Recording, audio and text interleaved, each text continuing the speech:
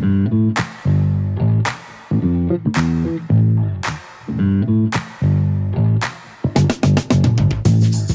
you are listening to the OmniTalk Fast 5, brought to you in partnership with Microsoft, the A&M Consumer and Retail Group, Takeoff, and Sezzle. The OmniTalk Fast 5 podcast is the podcast that we hope makes you feel a little smarter, but most importantly, a little happier each week too. Today is August 25th, 2022. I am your host, Ann Mazenga. I'm Chris Walton. And we are here once again to discuss all the top headlines that made waves in the world of omnichannel retailing. Chris. And are you ready for this? Oh, yeah. I'm getting super pumped. We've got a big week next week. We are headed to Philly. I want to sing a Philly song. Motown Philly back again. Yeah, that's the one coming into my head right now, for sure. You know, I love Fresh Prince. We've got West Philadelphia, Born and Raised, like all these things. Oh, we there are you going go. to check out. That's a good drop. Next week, tell the audience a little bit about what they're going to be expecting from us next week from Home Delivery World. Yeah, like I said, I'm super pumped. We're both on stage. I'm doing a session on big and bulky delivery, which I just love saying. That sounds perfect for you. I think it's my favorite title of all time, big and bulky delivery. And news just broke that Instacart's getting into big and bulky delivery this morning. But what's your session on too? So I am doing grocery, the final frontier of home grocery delivery. But we have a great panel. Yeah, we just met yesterday. I'm really excited. We have one of the founders and CEOs of Freshly. We've got Ali Ahmed from Robomart. And a company, that's doing tracking, Cash Up from, I'm forgetting the name of the company, but he does all the logistics and tracking around organizing routing for delivery. So we've got some fun conversations to have with our and it should be great. I mean, I think they're thinking there's going to be 5,000 people there, 300 speakers, 300 exhibitors, give or take. And, honestly, it's one of the best conferences in last mile logistics around, both here in the U.S. and abroad. And the best part about it is it's actually free to attend. Like you can see all the exhibitors in the expo hall for absolutely nothing. And it's super easy to register. Just go to terrapin.com/home delivery. There'll be a link in the show notes as well. And then as well, you get a discount code if you're an OmniTalk follower. Yes. So you get VIP registration, Chris. That's right. We've got our own VIP list, and you can check out LinkedIn too. Chris and my posts have included those links. I'll put that in the notes too. So you ready to get this show started? Should we read this week's review? We got to get to the review. We didn't have one last week. I want to hear Erica Retail Junkie's review. I know, which is a great name, by the way. I love that name, Erica Retail Junkie. Kind of wish I'd come up with that myself. But here's what she had to say: 5 stars again. We're just on a 5-star string. Let's keep it that way. I know, right? Let's hope. Best retail news for retailers, she said. I've been a marketing executive in retail for over 20 years. I'm, as you would expect, cynical, skeptical, and grizzled as a result. I read everything about retail. This does not make me popular at cocktail parties, but pretty smart about retail. And yet, literally every week, I learn something new from you too. I don't always agree, but I always love the perspective. I just sent out your podcast to all the X's at my company. I think she means execs, or at least, Ann, I hope she does. Yeah. Oh, man. Erica, it would be tough to work with all of your X's at one company, especially if you're as cynical, skeptical, and grizzled as many of our listeners are. That's right. And she marked it required reading. So, yes, Erica Retail Junkie, thank you for that. That's exactly the type of review we love. That makes number 79 in terms of our reviews on Apple Podcasts on a road to 100. So please, if you're listening, leave us a review. Every difference makes a difference. Yes, even if you're not a review person, that means you, Tammy, who we talked to this week, you said, I love listening, not a reviewer. Just take a second. Take a second. Tell us. And you can email us directly too, but take a second and leave a review. If you're listening on Apple Podcasts, heart the podcast. If you're on Spotify, Google, Amazon Music, follow and subscribe so that we can keep making the best content for all of you listening. We just might read your review aloud. We'll read your review aloud for all the listeners to hear without a question. No, it's going to happen. It's going to happen. You just have to wait your turn. Yes, Chris, but let's give them what they want. Let's get to the Fast Five headlines. All right, Ann. Today's Fast Five is brought to you with the help and support of our good friends at Grocery Shop.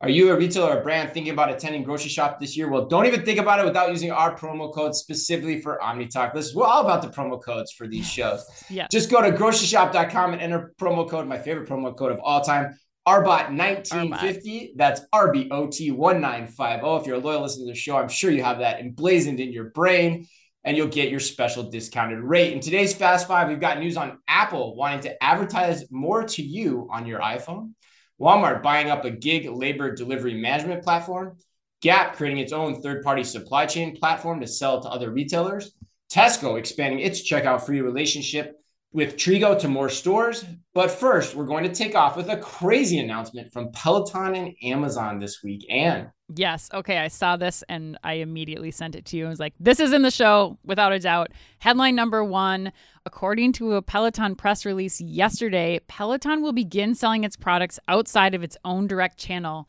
beginning with none other than Amazon. A new Peloton store now exists on Amazon's website.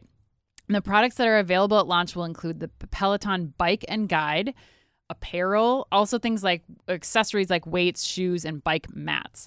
As part of the Amazon experience, the Peloton bike will be available with a convenient in-home delivery, and customers will have the option to assemble the bikes themselves or select an add-on expert assembly option available in the majority of the U.S. The in-home delivery and expert assembly are offered at no additional cost to customers. Said Peloton Chief Commercial Officer Kevin Cornells, quote, "We want to meet customers where they are, and they are shopping on Amazon. Providing additional opportunities to expose people to Peloton is a clear next step as we continue to generate excitement for our unparalleled connected fitness experience." End quote. Chris.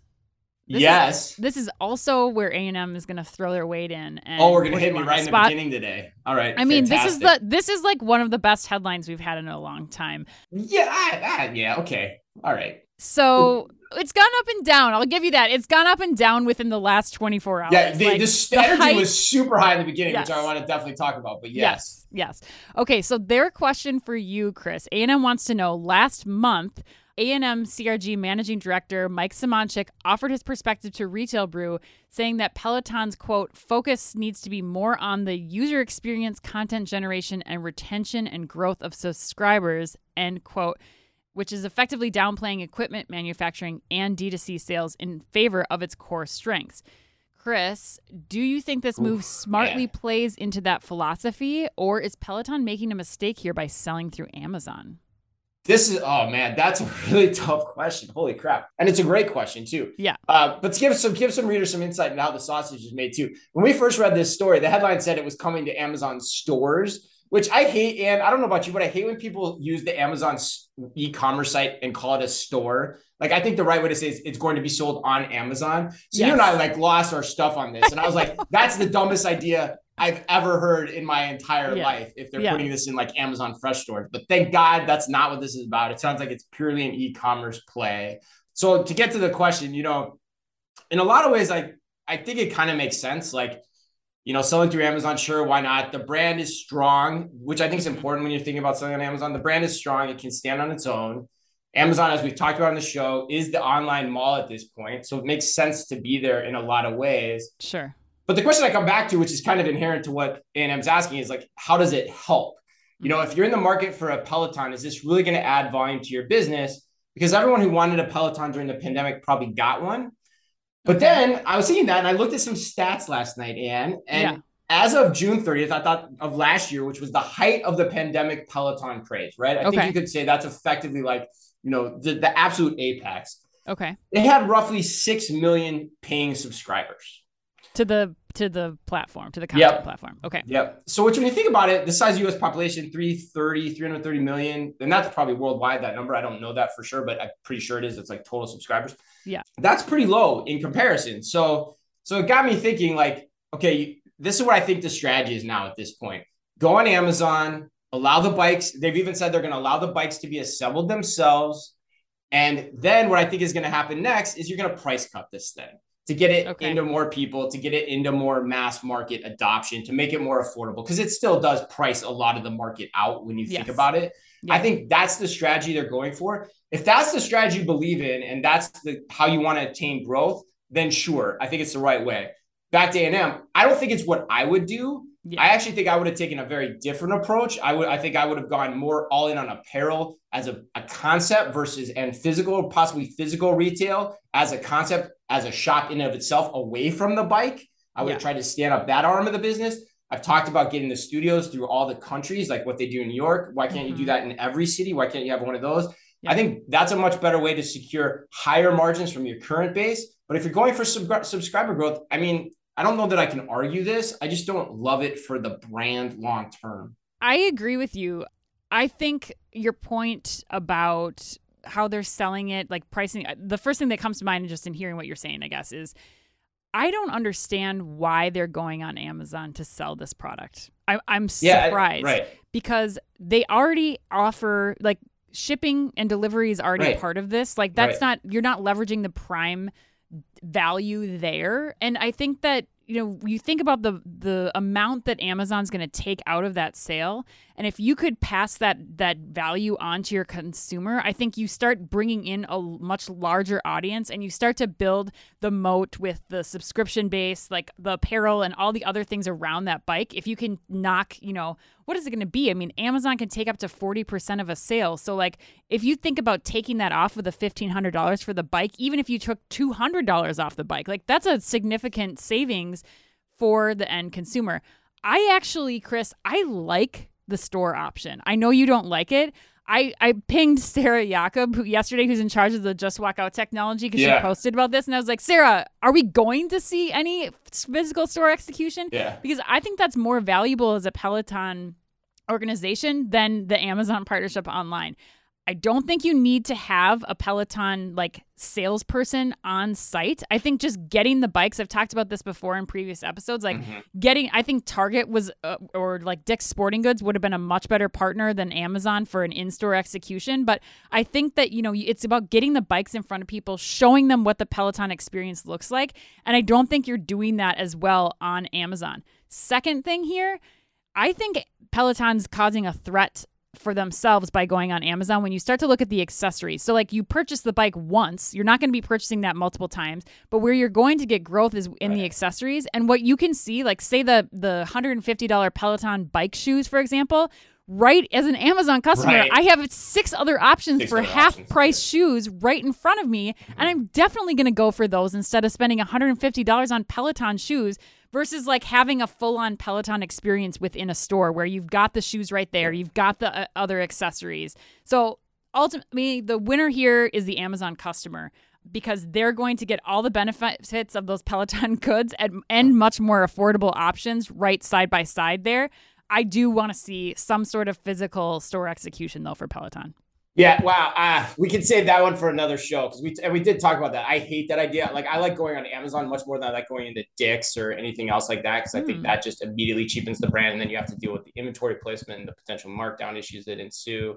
So I think this is the smart even move. A guide shop in a Dick's or a Target. Well, I don't think a guide shop really gets you anything differently too, you know, and it's a very confusing experience. There's a whole host of issues that arise with that. You know, ultimately get back to the same place, which the part I agree with you on is it seems like they effed up their apparel play, their apparel and accessories play. It feels like that was something like in the vein of Nike that they could have gone after, which if I remember, I forgot, I actually hypothesized that they had the ability to do that like 2 or 3 years ago in my year-end piece for Forbes. And they didn't do that. And now what I worry about, Ann, to close it up here, and then we'll move on, is like, I worry that ship has sailed, and now they're going after growth at all costs because of the pressures financially that they're feeling, you know, internally and likely from the street. And that's scary to me, because, you know, then you're going to lose the cachet of the brand, and somebody else will pop and start to encroach on the space, and it'll never be the same. But I don't know.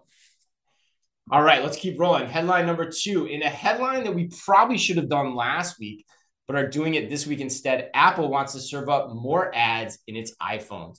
First reported by Bloomberg and later picked up by CNBC, Apple is reportedly planning to expand its advertising business, which already generates about $4 billion annually, according to Bloomberg. Apple reportedly wants to now grow its ad business by double digits, with advertising pushes into things like Apple Maps, books, and podcasts. Meanwhile, it is important to note that last year, Apple released an update for iPhones with a pop-up asking users if they wanted to allow apps on their phones to be used for ad targeting. And if you didn't know that, you've probably been sleeping or hibernating for the past year. The privacy feature, according to CNBC, called App Tracking Transparency, little ATT, has upended the behind-the-scenes mechanics of many mobile ads, especially those that confirm whether a purchase or download was made. And there's lots of layers to this story. Oh, yes. I'm curious what you think. I'm not surprised by this at all. I mean, really? I don't think anybody should be surprised by this. I mean, I think that the canary in the coal mine was, the whole move away from tracking that Apple launched with the update last year. I think that this should have been on the radar screens of every single company in and around this arena. I think that what I'd be willing to bet, I mean, Apple has a solid mission here. Like, there's no competition. iPhone users aren't going to stop using their iPhone because they don't want to be tracked. Like, nobody's going to give up their iPhones to prevent this from happening. I think the only thing I could see doing is like, there could be some regulatory pressure against Apple, or like just in general, Apple trying to like be a good steward of saying like, okay, well, we're still going to give you the option for the out to not be tracked or for us to not follow you, but then charging doing like a freemium sort of version of their apps, like we're seeing Spotify do, or something where it's like, okay, fine, you have to pay if you want maps and you want apps and you want podcasts without the ads or without us tracking you. You need to pay for that now. It's going to be another $2.99 a month, which is a nominal fee for the average Apple iPhone user, and then for Apple like rakes in a bunch more money. But I think that's what we're gonna see.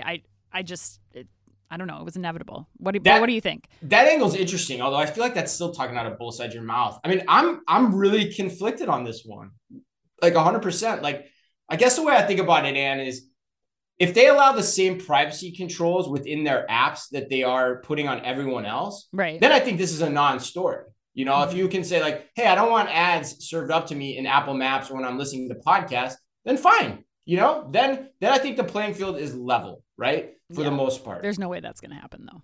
That's the thing. Like, right? You're skeptical, right? Yeah. But then, like, I feel like we're in like if they don't do that, which I think is the right altruistic thing to do, then I feel like we're we have the makings of like the Microsoft Internet Explorer kerfuffle with antitrust written all over it. Because again, I looked at stats again yesterday, Ann. Did you know that Statista estimates that 47% of all U.S. smartphones in the U.S. are an Apple iPhone? Yeah. That's crazy. Yeah. So that means they control the hardware for half the market. And now, Apple's essentially saying, we control 50% of the market. We're not going to give it access to everyone else for ads, but we'll advertise till the cows come home on our own properties. That smells horrible to me. Yeah. What are you going to do? And the other part too that I hate about this too is that it's not getting talked about is the short-term, long-term impact. This is going to be horribly disruptive on all the small direct-to-consumer brands that for years have made their lifeblood on selling things on Facebook advertising and other sources of revenue. And so we're going to see a lot of layoffs from that most likely here in the coming weeks or coming months. And then look back 10 years from now, and Apple's just going to be in a situation where they're raking it in at the detriment of many other people losing their jobs. So the rich get richer. And that's what pisses me off the most potentially about this story. But I'm reserving judgment until I see how they actually do this. Yeah, I mean, but we can make a safe bet that they're going to do exactly what we were talking about. You're that sure about it? I don't know that I'm there yet, actually. Oh, I don't know. I am. I mean, why not? Like, why not make as much money if you're Apple until you can? They don't care about So the government tells you can't. Exactly. And you still win. Exactly. I mean, that's what we've seen. That's been the trend with what we've seen with Facebook. Capitalism. Woo! Yeah, I know. Okay, well, before we get down a very scary like Reddit thread about capitalism, let's go to headline number 3. Isn't that from like Austin Powers? Yay, capitalism. I think it is, yeah. Yes. Yeah. Okay, headline number 3, Walmart has purchased gig labor management platform Delivery Drivers Inc., or DDI for short. According to Grocery Dive, DDI has supplied human resources, recruiting, insurance, accounting, and payment services to Walmart's Spark program since 2018. Walmart Spark, of course, is the platform that Walmart uses to coordinate gig workers to fulfill orders from both the retailer and their Go Local program, their white label delivery service. The Spark driver platform reaches 84% of U.S. households, and the retailer plans to continue growing the program. Nav Chadha, the vice president of the Spark driver platform, said in a company post on Wednesday. Chris. Yes. Where do you land on this? What do you think of this new acquisition? It's a good question. I mean, I don't have a lot of revolutionary things to say about this. I think it's pretty basic for the most part. I think it looks pretty clear to me that Walmart is trying to stand up its own third-party delivery network. Yeah. I mean, for all intents and purposes, I think this is clear, which makes a lot of sense. Why spend the money on acquiring an Instacart or something in that vein if the technology is now there for you to build it out yourself confidently? Right. So minimally, you aren't paying the middleman fees by having to work through a third party anymore. You now can control that yourself. So if you got a good valuation on the deal, like that makes sense. So in a way, it kind of feels like a different, potentially smarter version of Ship 2.0 that Target did when acquiring Ship, but probably at a lower cost too. So yeah, net, I think the move makes sense for Walmart. Will it blow the doors off? I don't know, but I like it in principle. Yeah, I agree. I mean, I think that it seems like from what we're reading about DDI that, they have another piece of the puzzle that Walmart was missing. They have the expertise that Walmart needs to make this, continue to make this a more successful arm of their business. I think you're smart in bringing up the Target example. I think also, Target's acquisition of Deliv was very similar to this too. Like, how do we take in and continue to build around? We have Shipped. Like, how do we continue to make sure that routing is efficient, that we're optimizing delivery of products and movement of products? I think it's clear, like Walmart is going to try to do whatever they can to build this up. We also saw this week that they're doing the full launch of their Canoo electric vehicles. They're trying to make this as viable an offer for Walmart customers, like the end consumers, but then also other retailers that they're working with the Go Local program. I'm just trying to figure out, as this continues to evolve, what other retailers are going to jump on the platform? I mean, they're blowing out stats like crazy of how many, over 1 million deliveries with Go Local. How does, once they build up this network, how valuable is that to their retailer customers to actually make this a profitable arm of their business? Right, which is a great segue actually too, because that was actually a point I thought of in this next story as well. But I think net it's kind of one of those stories that it's like seems important, probably is, and we'll look back on it potentially as being really important, but it's not going to get a lot of fanfare. And that probably means it's a good story to pay attention to in reality, when you look at all the things we cover on a week-to-week basis. So headline number 4, Gap is similarly taking its own page out of American Eagle's Frenemy network. Yes. By launching its own supply chain platform for other retailers and brands to use, as you just discussed. According to Chain Store Age, Gap is introducing a new offering called GPS Platform Services by Gap Inc. It brings back the memories and GPS. The hosted service will provide supply chain solutions that Gap says meet the needs of direct-to-consumer and business-to-business companies across the supply chain. Specific advertised logistics and fulfillment capabilities include, are you ready, Ann? See how fast I can do this. Scalable, high-volume automated e-commerce fulfillment, omnichannel capabilities for B2B wholesale and retail stores distribution, self-service portals with API integrations to Shopify, Amazon, and other major commerce platforms, and of course, a nationwide distribution network, just to name a few. And what do you think on this? Add any light to your last comment? I think it probably does. Yeah, for sure. I mean, I think this is interesting. We saw malls talking about doing this a long time ago, like knowing, okay, we have all of these stores under our roof. How do we get them to start working together? But nobody pulled the trigger on it. So I think it's interesting that like American Eagle, Gap, everybody's like, well, we'll figure this out. We'll figure out how to do this. Because the most important point of this for me is it is not enough to just be a retailer anymore. Retailers have to figure out how they're going to gain alternate sources of revenue. And this is one way to do that. They're looking at, okay, we're Gap. We have this huge logistics network. We have all these stores. We're in, malls across the country. Like, how do we leverage our assets, which are our stores, which are our fulfillment and logistics capabilities? And I think we'll continue to see more retailers be like, well, we have this going already. How do we make more money off of it? I think we're also seeing companies take this approach when they're looking at technology. Like we've talked to a lot of retailers over the course of the last year, especially looking more specifically at like a build versus buy analysis. Like what are we going to build internally in-house? How can we use that to make our processes more efficient as a retailer? And then can we sell that? Is it something that we can put out to other retailers or that we can create these frenemy networks?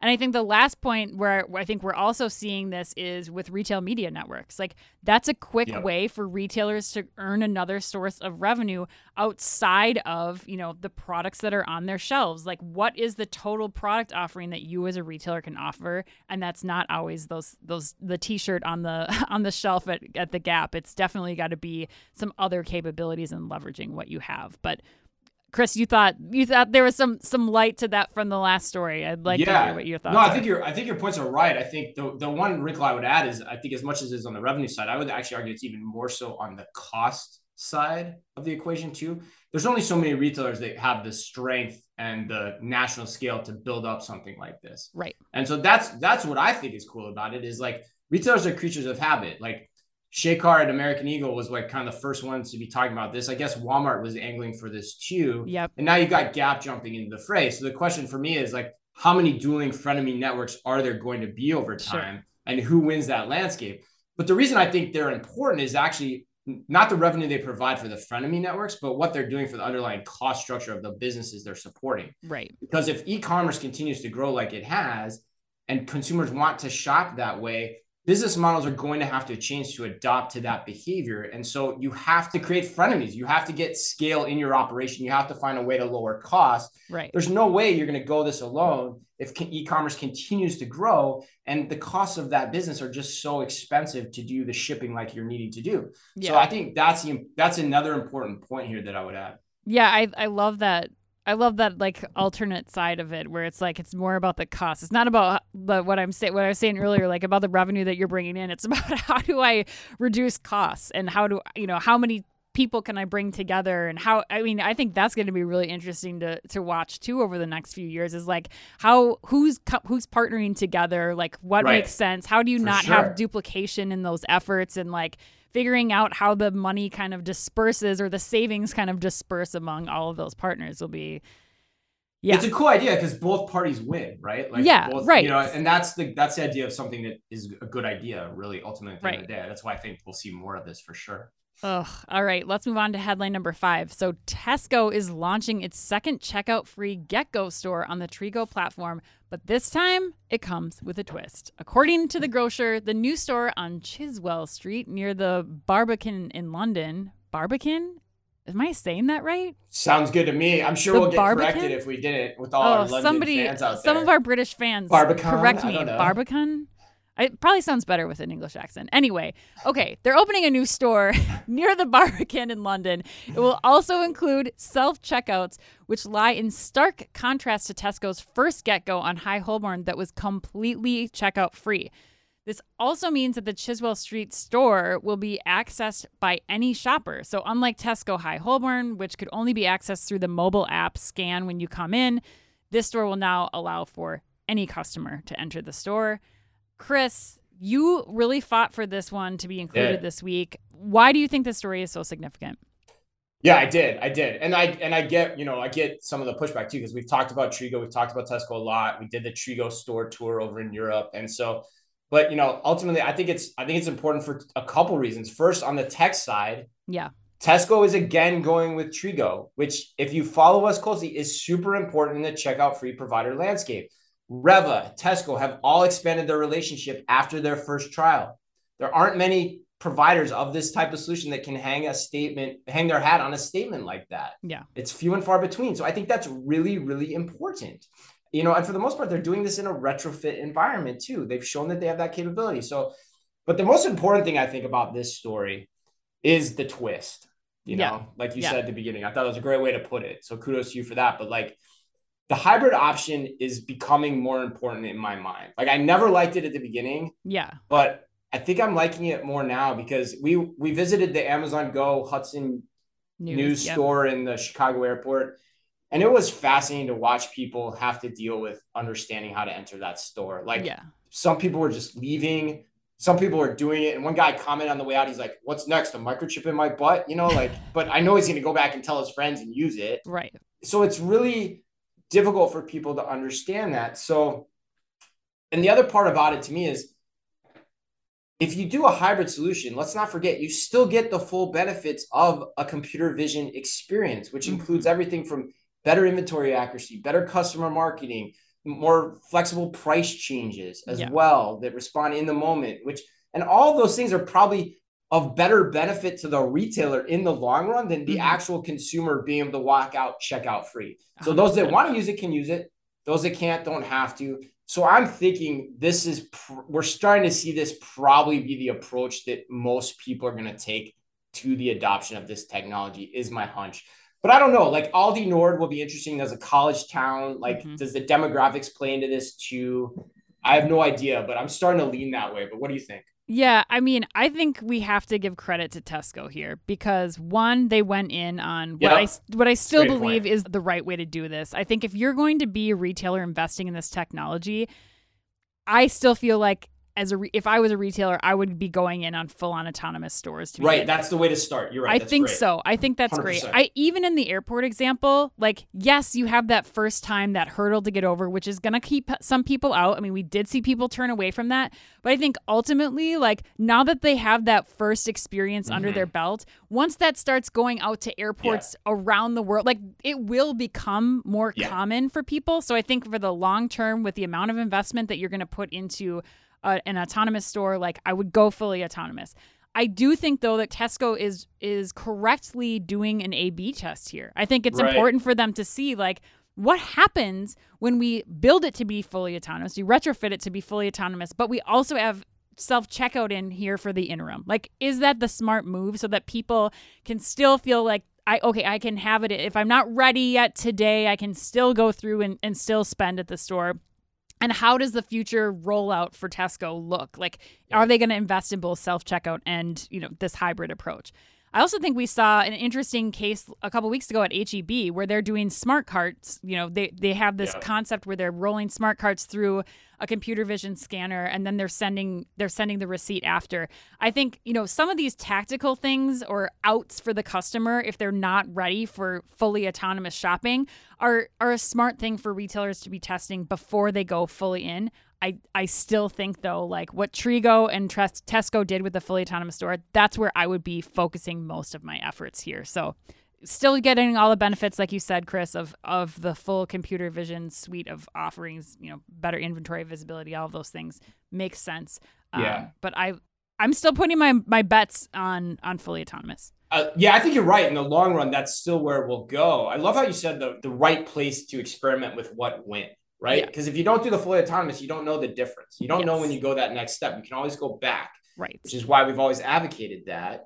And and also the H-E-B thing is cool. I know we have a lot of H-E-B fans out there too. And we're assuming it's computer vision based. We don't know that for sure. But if you want to let us know, please do. But I think of this, like, I just keep coming back to like Starbucks mobile app and order pickup. Right. Totally. Like, some people gravitated towards it. It was a small percentage of the people. But then once you do it, you never go back. And you're right. Once you do it in the airport, you're never going back. No. Ever in your life. I mean, I've never gone back in general. Like, it's so easy. Especially if you can wave your hand to get in. Totally. Like, and all the concerns that people have, like, I mean, viable concerns that we heard from people outside of that store. Like, how do I know I don't get charged? Like, how do I know, like, what, I don't have a receipt? How do I know? Like, all these things, like, once you do that once and you see that it can work, like, that will get you to do it. Like, then you understand the value. It's just going to be getting over that. But you're all the same concerns when you order a freaking cup of coffee. Like, let's be honest, right? Exactly. Like, or order grocery delivery for the first time. Like, all of these things, it's like just doing it once and then you'll never look back. Like, my favorite Mitch Hedberg line of all time, my favorite Mitch Hedberg joke, I hope my buddy Alvin's listening, is when he's like,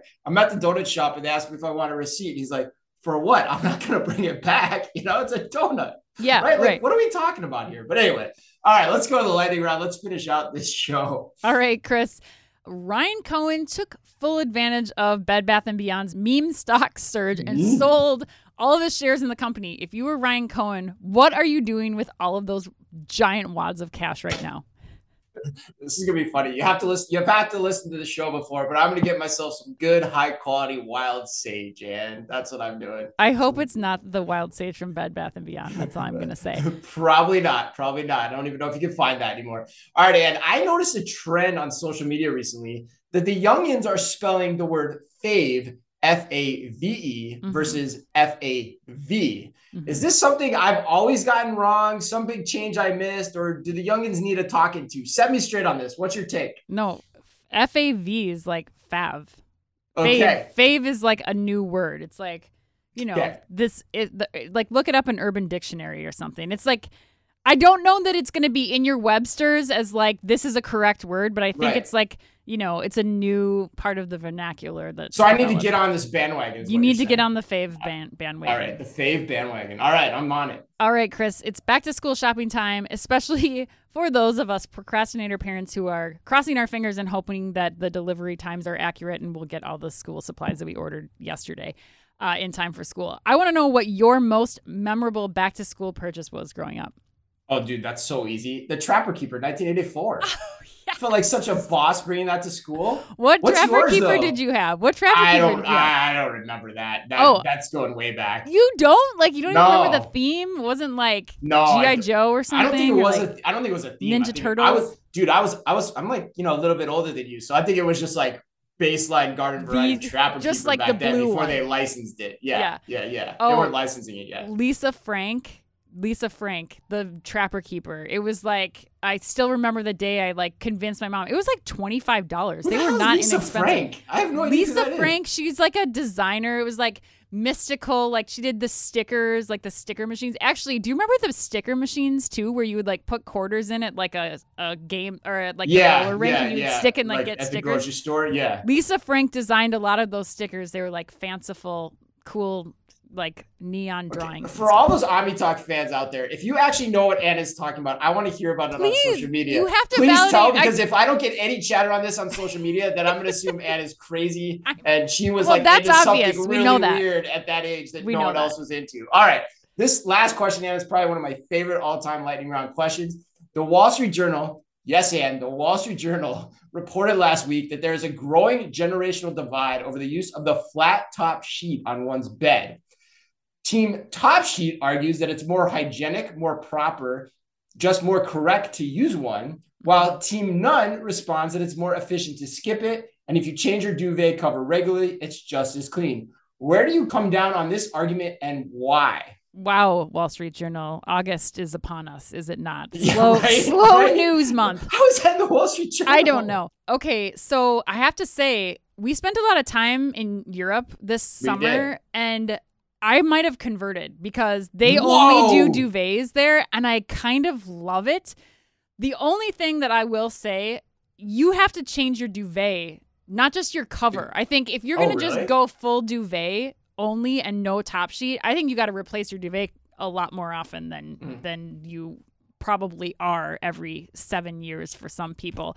You need to get a new duvet like every couple of years, I think, if you're just going to do the top. Fascinating. You think that the thin layer of a top sheet is enough to protect you from having to do that same thing with the regular duvet? That's fascinating. For sure.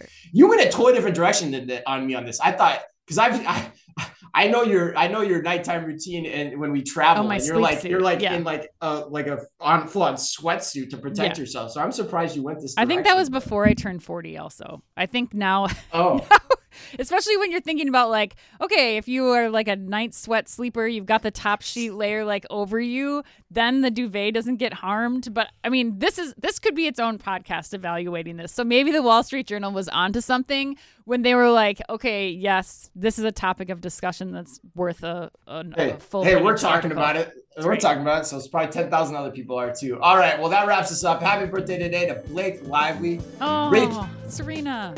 Right, Rachel Bilson, and the always smoldering Alexander Skarsgård. And remember, if you can only read or listen to one retail blog in the business, make it OmniTalk. Our Fast Five podcast is the quickest, fastest rundown of all the week's top news. And our twice weekly newsletter tells you the top 5 things you need to know each day, and also features special content exclusive to us and just for you. And we try really hard to make it all fit within the preview pane of your inbox. You can sign up today at www.omnitalk.blog. Thanks as always for listening in. Please remember to like and leave us a review wherever you happen to listen to your podcast or on YouTube. Please remember also to use your promo code RBOT1950 to register for Grocery Shop. That's RBOT1950. And on behalf of OmniTalk Retail, as always, be careful out there. The OmniTalk Fast Five is a Microsoft-sponsored podcast. Microsoft Cloud for Retail connects your customers, your people, and your data across the shopper journey, delivering personalized experiences and operational excellence. And is also brought to you in association with the A&M Consumer and Retail Group. The A&M Consumer and Retail Group is a management consulting firm that tackles the most complex challenges and advances its clients, people, and communities toward their maximum potential. CRG brings the experience, tools, and operator-like pragmatism to help retailers and consumer products companies be on the right side of disruption. And Takeoff.